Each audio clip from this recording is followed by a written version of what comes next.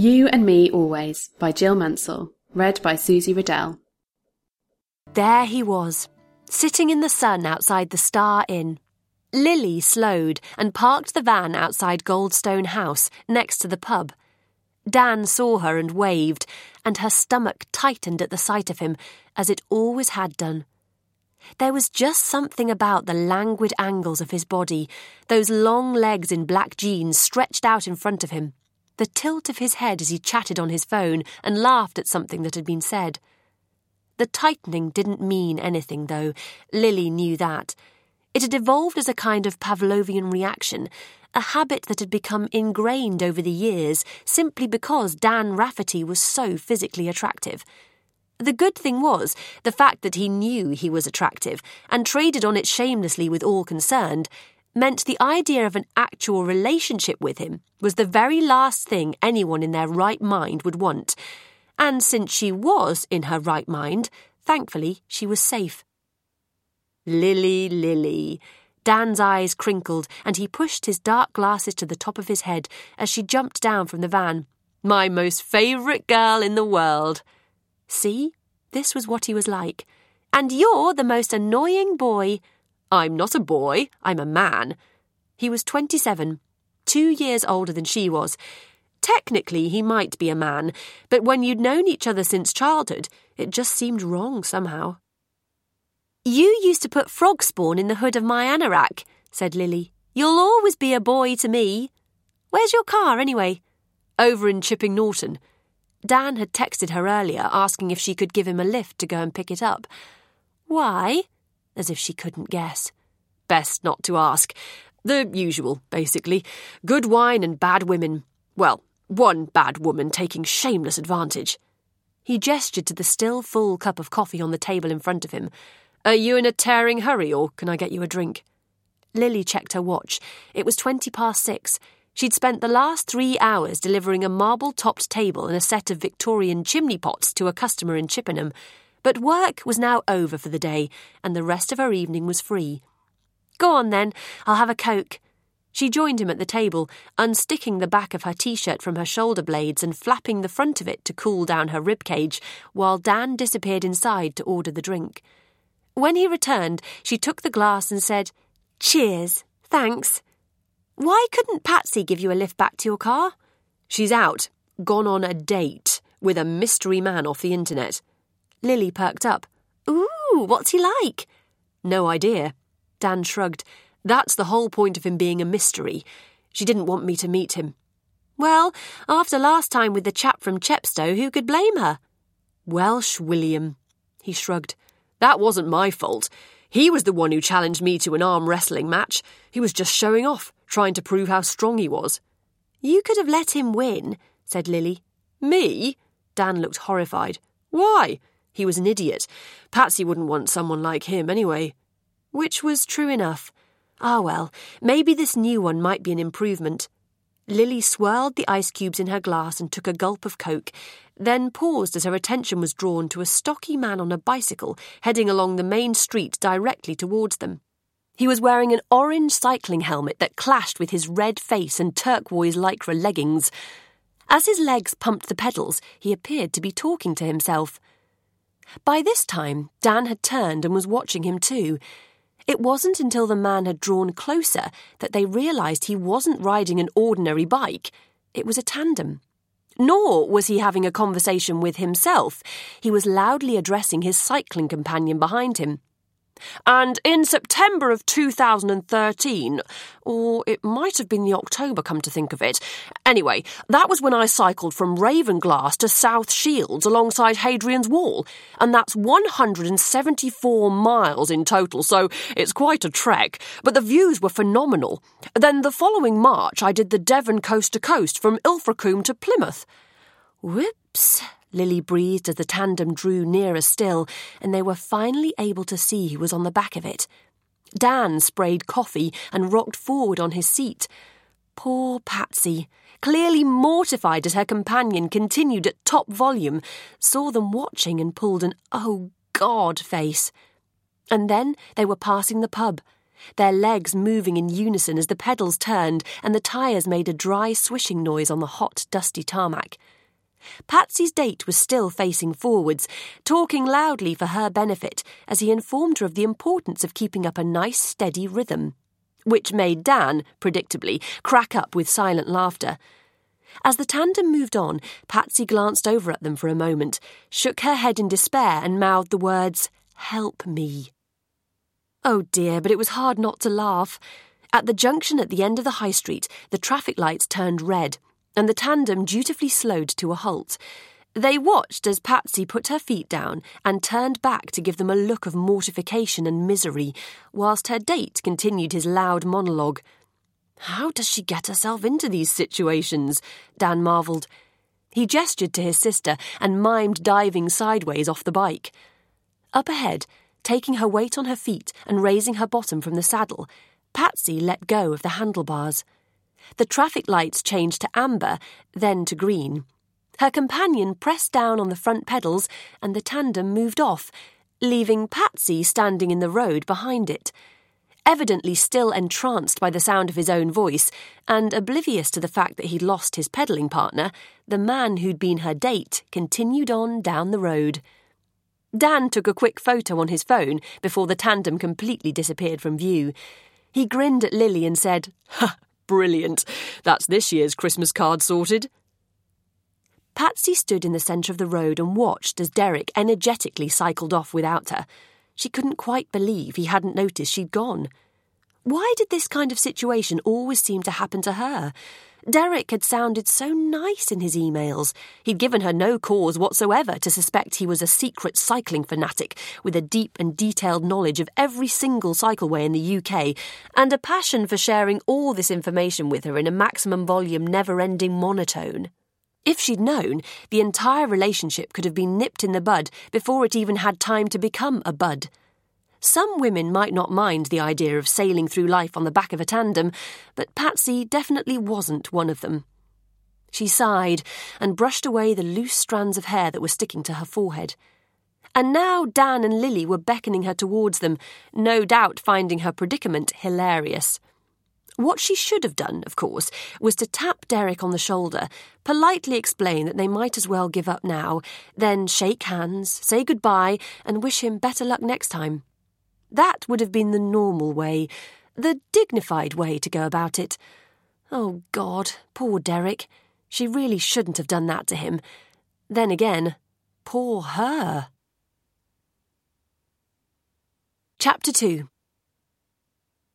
"OK," said Dan when Patsy reached them. "First things first.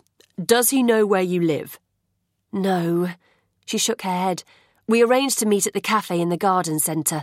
He was already waiting for me when I got there, so I didn't know about the bike thing." Dan raised an eyebrow. "You mean the turquoise lycra leggings didn't give it away?"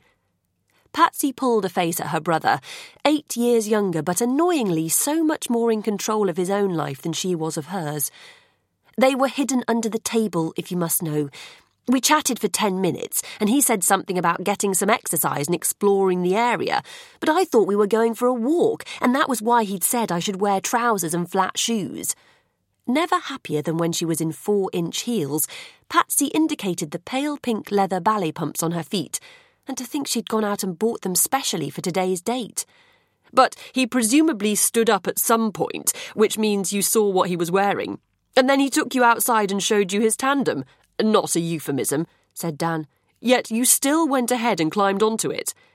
"You see, this is the difference between us. You just can't understand," said Patsy. "If you don't want to do something, you don't do it. But when it happens to me..." "You were too embarrassed to say no." Lily leapt to her defence. "Exactly. You're a people-pleaser." "I am. Was that so bad? When you were a hairdresser, it kind of went with the territory. If you didn't please people, you wouldn't last long in the job." "She didn't want to hurt his feelings," Lily told Dan, who was notoriously less concerned with how other people felt. "In that case, better leave the next few minutes to me." With a nod in the direction of the end of the road, Dan said, "He's on his way back now." "Bugger, so he was." Patsy said, "I don't want to see him." But if she tried to disappear inside the pub now, Derek would spot her running away from him. Come on, into the van. Evidently having worked out the angles, Lily pressed auto unlock. He won't be able to see you from here. Ducking down, heart thumping, Patsy kept out of view and jumped into the back of the van, pulling the door almost shut behind her with seconds to spare.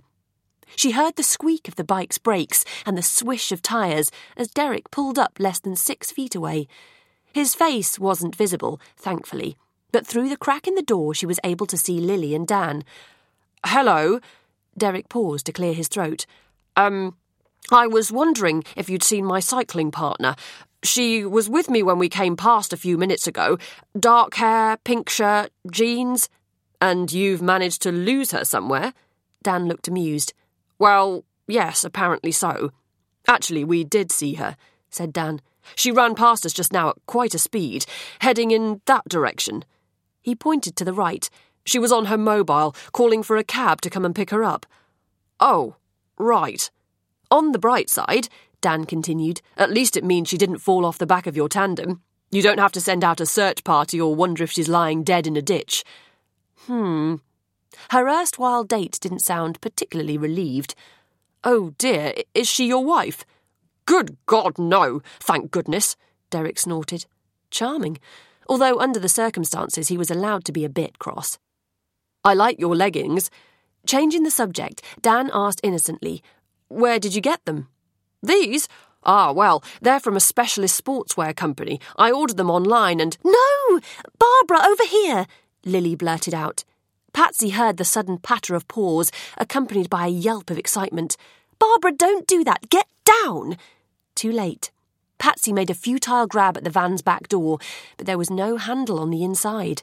A huge black paw effortlessly hooked the door open, and Barbara appeared, barking in joyful recognition and wagging her tail.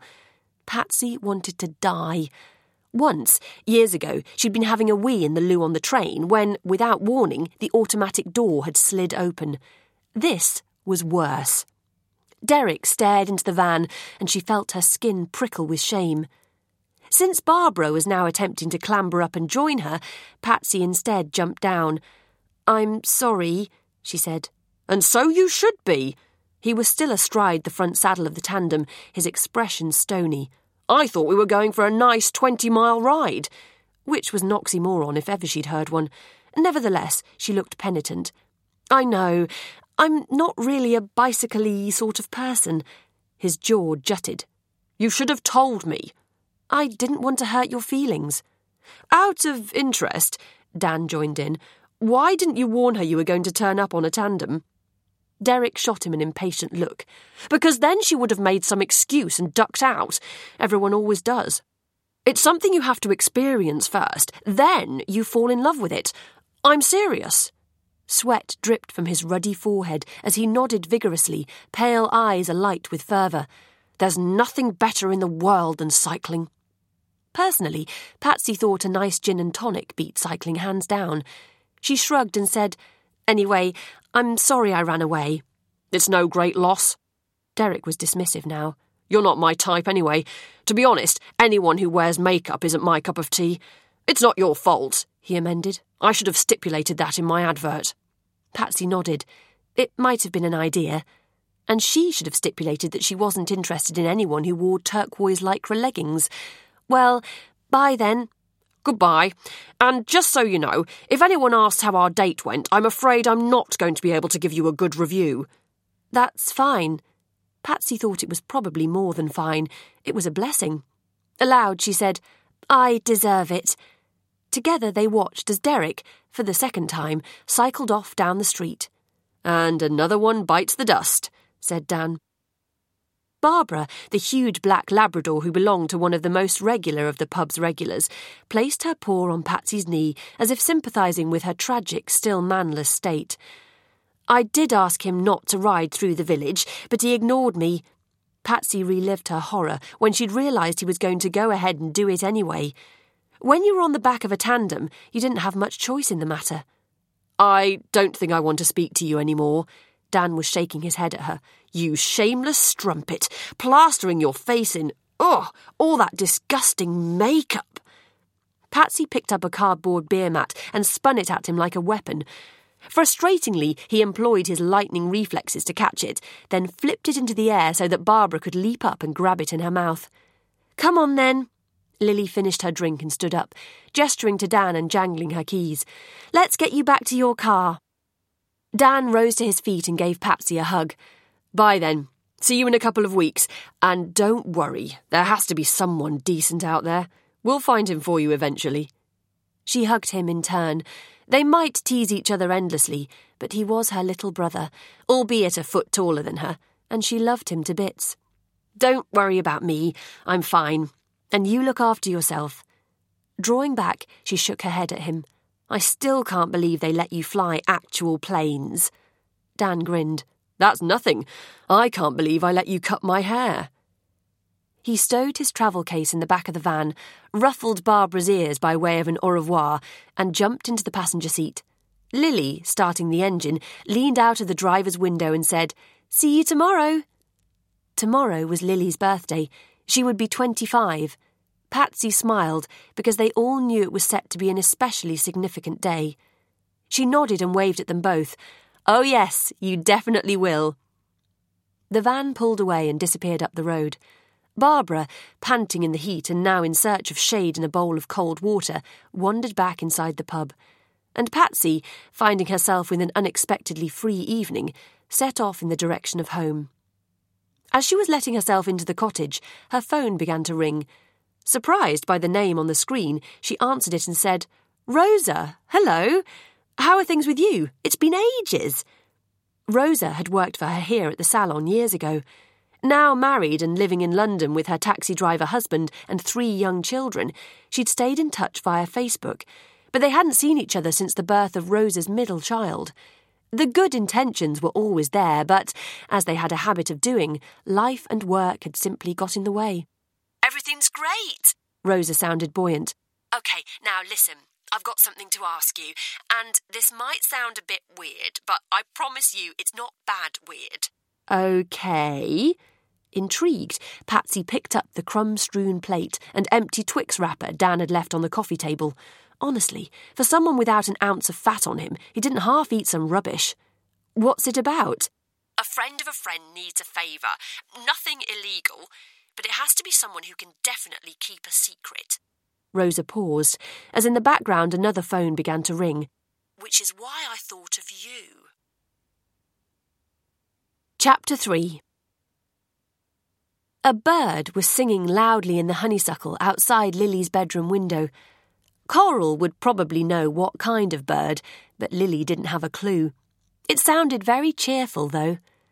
She opened her eyes and saw from the dazzle of light slicing through the gap in the curtains that it was destined to be another hot, sunny day. "It's my birthday. I'm 25, and so lucky." She slid out of bed, knowing that when she opened the door, the tray would be outside. It always was. Over the years, it had been a tradition from which they'd never wavered. And indeed it was there, on the wine-red landing carpet, the rectangular silver tray bearing a single rosebud in a squat silver vase, a glass of freshly squeezed orange juice, a sealed envelope, and a small flat package wrapped in silver and yellow striped paper and tied with curly silver ribbons. From her mum. Lily bent down, picked up the tray and carefully carried it back into her room, laying it on the bedside table so nothing would topple over. Drifting up from downstairs, she could hear sounds of movement, the clink of china, the murmur of voices on the radio, doors being opened and closed.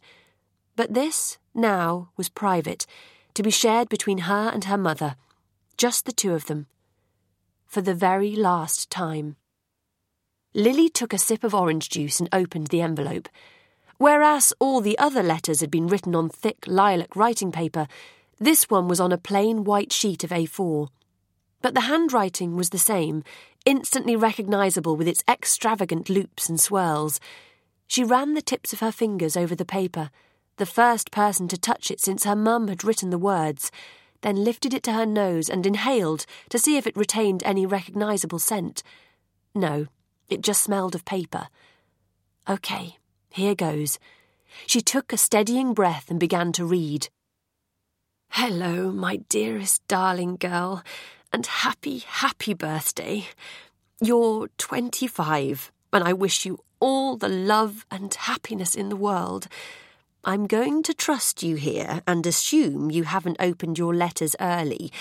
It's a possibility by now, and it doesn't matter a bit if you have. But I still kind of hope you manage to control your impatience and wait so I can talk to my 25-year-old daughter, woman to woman. I wonder if you look like me. Is your hair still long and madly curly? It's so hard to imagine what you're like now, but I do know for sure that you are kind, thoughtful, loving and beautiful on the inside and out. I hope your life is as happy as it deserves to be. Have you found a wonderful partner yet? Are you married? Maybe you have a child. Wow, that's an incredible thought. I could be a grandma by now. Well, if I am, I bet you're a fantastic mother. And if you don't have children, you're still fantastic anyway. A tear was trickling down Lily's cheek. She paused and wiped it away. She could hear her mum's voice so clearly, it was almost as if she were here in the room, saying the words to her. She continued to read. I didn't know how long to continue writing to you on your birthday, sweetheart. A part of me wanted to carry on until you were 100, but it looks as if the decision has been made for me, as the last few days haven't been great. I'm writing this in the hospital, hence the less than glamorous paper, and it's becoming harder to concentrate. They're upping my morphine, so I'm going to be sleeping a lot more from now on, and I don't want to start scribbling gibberish, so this is another reason to make this the last letter. I have a little present for you too. Is it there? Have you already opened it? If not, let me just explain that it mightn't have cost a lot, but it's my most precious and treasured possession, apart from you, obviously, my beautiful darling girl, which is why I want you to have it now. It was given to me on my 19th birthday by Declan Madison. He was my first love and, as it turned out, the only love of my life. How I wish our relationship could have lasted, although if it had, then I never would have got involved with your father and we wouldn't have had you. Something else, I wonder. Will you get to know your father at some stage? Are you in touch with each other? Did he turn out to be not so bad after all? So many questions. Anyway, I'm passing on to you what Declan gave to me, and I really hope you like it. Has Coral told you about him? She will have done, I'm sure. He really was a lovely boy. We had the best time together. It was just the timing that was wrong.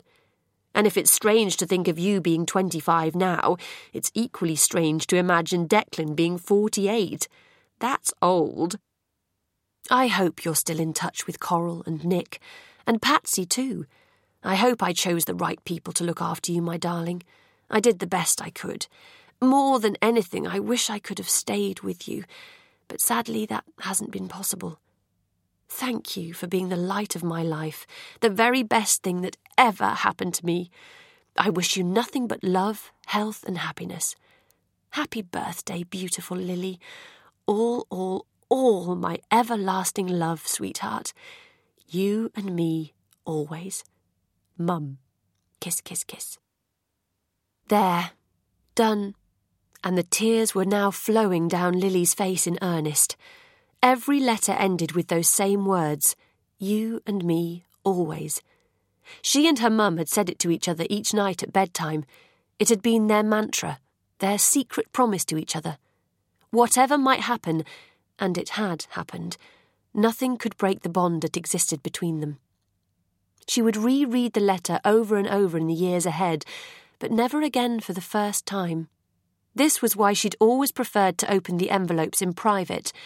When it was done, and she'd had the chance to compose herself once more, she would go downstairs and begin the rest of her birthday. Rubbing her eyes and her wet face on the hem of her t-shirt, Lily picked up the wrapped present and carefully untied the silver ribbon bow. Over the past 17 years, the sellotape had lost its stickiness and acquired a light brown tinge. When she nudged it, it loosened beneath her touch. She unfolded the striped wrapping paper, then the nest of tissue beneath it. The bangle was narrow and silver, randomly studded with tiny sparkling stones that were unlikely to be diamonds. But it was pretty, catching the light as she turned it this way and that. And she dimly remembered it too. Vague memories from early childhood were beginning to resurface, of exploring bedroom drawers and boxes containing various bits of jewellery, seeing and trying on the bangle, which at the time had been far too big for her. Back then, at the age of 5 or 6, she'd far preferred to hang assorted strings of beads around her neck and shuffle around in her mum's high heels, pretending to be a grown-up. A few months after that, her mum had fallen ill, and the difficult times had begun. Lily knew now how hard it must have been for everyone, attempting to shield her from the worst of it and pretend everything wasn't as bad as it actually was. Her mum had done her best to carry on doing as much as possible with her, between the repeated stays in hospital. Coral and Nick had asked her what colour she'd like her new bedroom to be, and had redecorated accordingly for when she spent time with them. And Patsy, her babysitter, had spoiled her endlessly, taking her out on day trips, creating treasure hunts and keeping her entertained when, let's face it, most 18-year-old girls would far rather be chasing after boys and having fun with friends their own age. When her mother had finally died, between them they had showered her with so much genuine love that she'd never once had to worry about what would happen to her. It had all been arranged. Everything had been taken care of. Coral and Nick had welcomed her into their household, allowing her to grieve, but always there for her, patiently helping her settle into her new life with them. Of course, she'd missed her mum dreadfully, but she'd been surrounded with warmth and affection, and as time passed, the grief subsided. She might no longer have a birth mother, but Coral had definitely been the next best thing. She slid the silver bangle onto her left wrist and gazed across at the framed photograph on her bedside table. The photo had been taken here, in the garden of Goldstone House, on her first birthday, when she'd still been a beaming, bold baby with only a few teeth to her name. There she was, sitting happily on her mum's lap, with Nick and Coral to one side, and Patsy laughing as she made a futile grab for a blurry toddler who was actually Dan, racing past with a water pistol in each hand and a small dog in hot pursuit.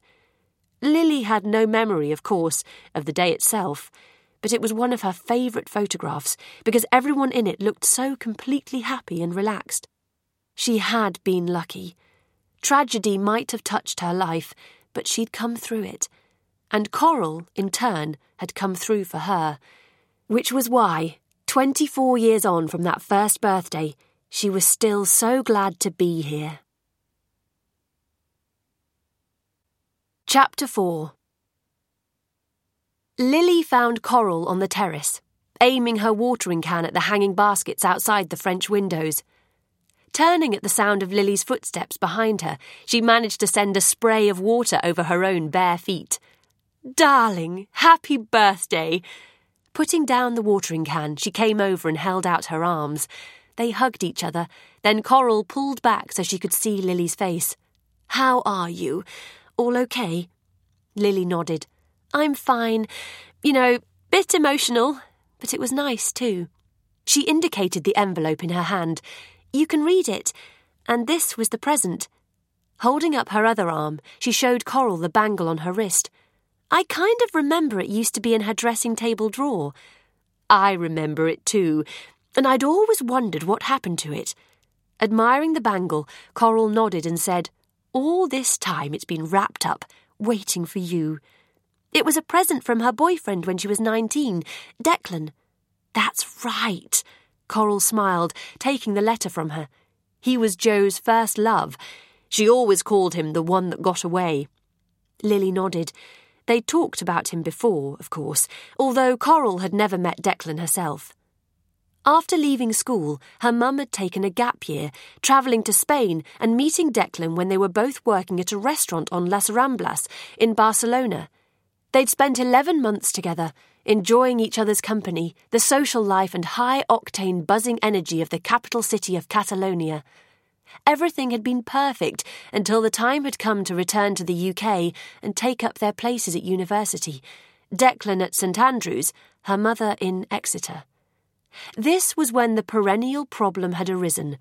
Would they be able to keep a long-distance relationship going when they were separated by a distance of over 400 miles?